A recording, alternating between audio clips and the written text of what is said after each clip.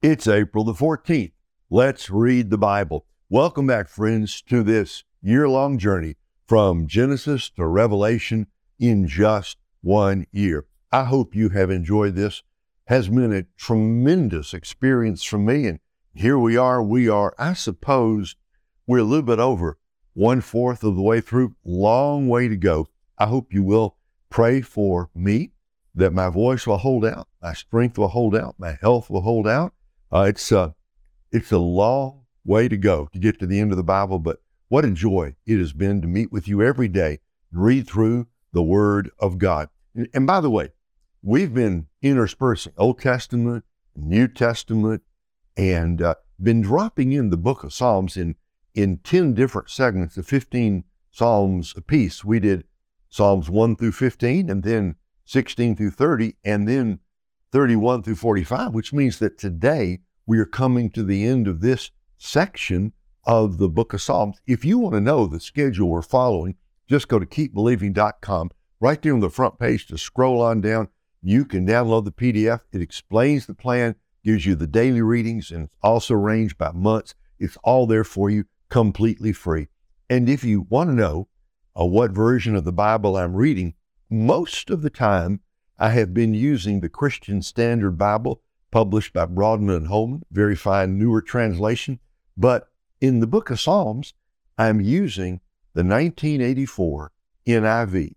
This is the pulpit Bible that we used for the Bible reading marathon at Calvary Memorial Church, the end of December 1999. One of the great events of my whole life, where the congregation together, we read through the whole Bible in 90 hours from Genesis to Revelation, and this is the pulpit Bible that we use. Now today, Psalm 44 and 45. Let's just jump right in. We'll see what God has to say to us. Psalm 44, for the director of music of the sons of Korah, a maskil, probably means a teaching psalm. We have heard with our ears, O God. Our fathers have told us what you did in their days, in days long ago. With your hand you drove out the nations and planted our fathers. You crushed the peoples and made our fathers flourish. It was not by their sword that they won the land, nor did their arm bring them victory. It was your right hand, your arm, and the light of your face, for you loved them. You are my King and my God, who decrees victories for Jacob. Through you we push back our enemies. Through your name we trample our foes. I do not trust in my bow. My sword does not bring me victory, but you give us victory over our enemies. You put our adversaries to shame. In God we make our boast all day long, and we will praise your name forever. But now you have rejected and humbled us. You no longer go out with our armies. You make us retreat before the enemy, and our adversaries have plundered us.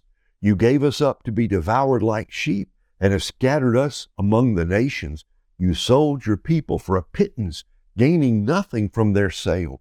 You have made us a reproach to our neighbors, the scorn and derision of those around us. You have made us a byword among the nations. The peoples shake their heads at us. My disgrace is before me all day long, and my face is covered with shame at the taunts of those who reproach and revile me, because of the enemy who is bent on revenge. All this happened to us, though we had not forgotten you or been false to your covenant. Our hearts had not turned back. Our feet had not strayed from your path, but you crushed us and made us a haunt for jackals and covered us over with deep darkness. If we had forgotten the name of our God or spread out our hands to a foreign God, would not God have discovered it, since he knows the secrets of the heart? Yet, for your sake, we face death all day long. We are considered as sheep to be slaughtered. Awake, O Lord. Why do you sleep? Rouse yourself. Do not reject us forever. Why do you hide your face and forget our misery and depression? We are brought down to the dust. Our bodies cling to the ground. Rise up and help us. Redeem us because of your unfailing love.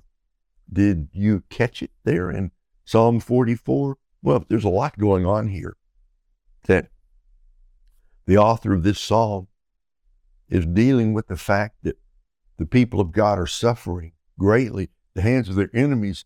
And yet it's not this time because they turned to idolatry. He says, we hadn't turned away. Lord, why have you let this happen to us? You get down to verse 22, how desperate.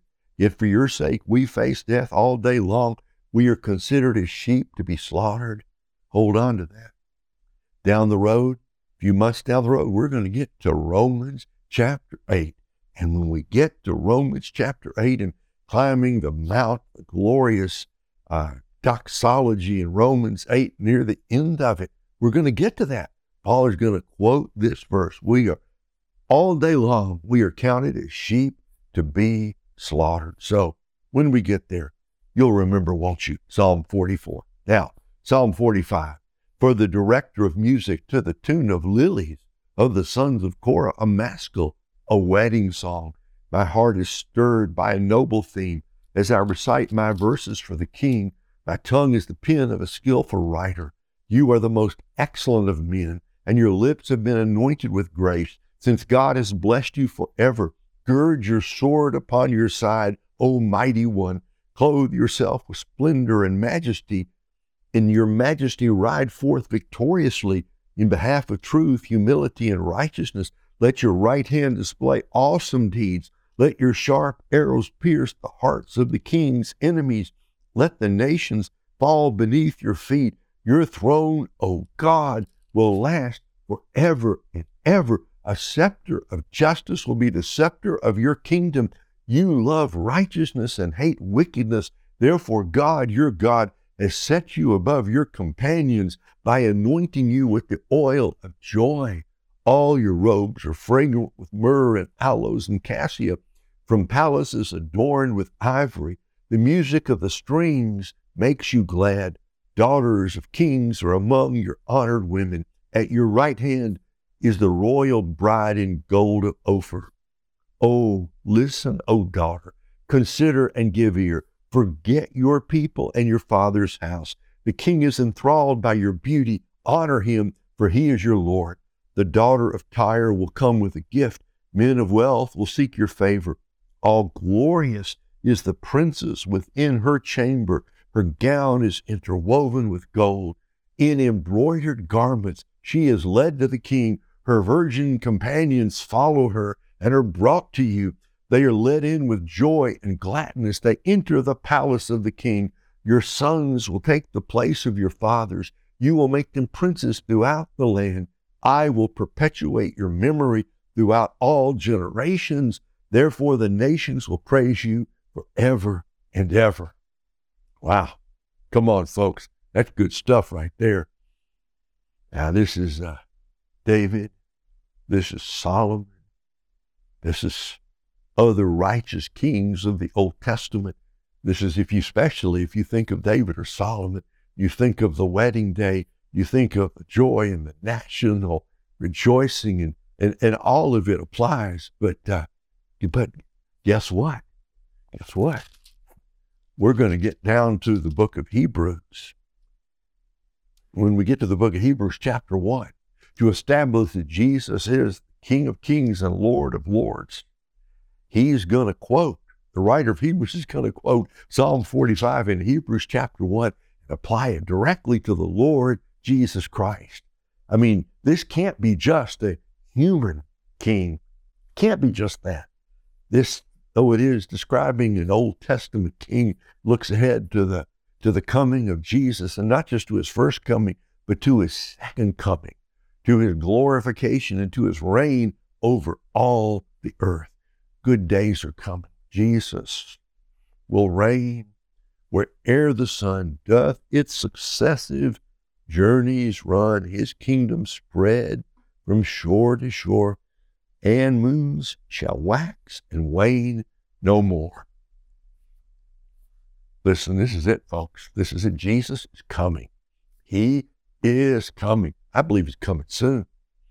We're going to see this fulfilled. We're going to see it fulfilled in the marriage supper of the Lamb. Great days are ahead for Jesus. And since we know him, what happens to him and through him and because of him happens to us also. If you know Jesus, you have a wonderful future. If you know Jesus, you've got every reason to go out rejoicing. Go out for Him. Lift up your face. Lift up your head. Put a smile on your face. The King of Kings and Lord of Lords is coming back. He is coming back. He's coming back for His people. Great days are ahead. Go out today. Have a wonderful day, folks, serving the Lord. Come back tomorrow. We will do this again. God bless.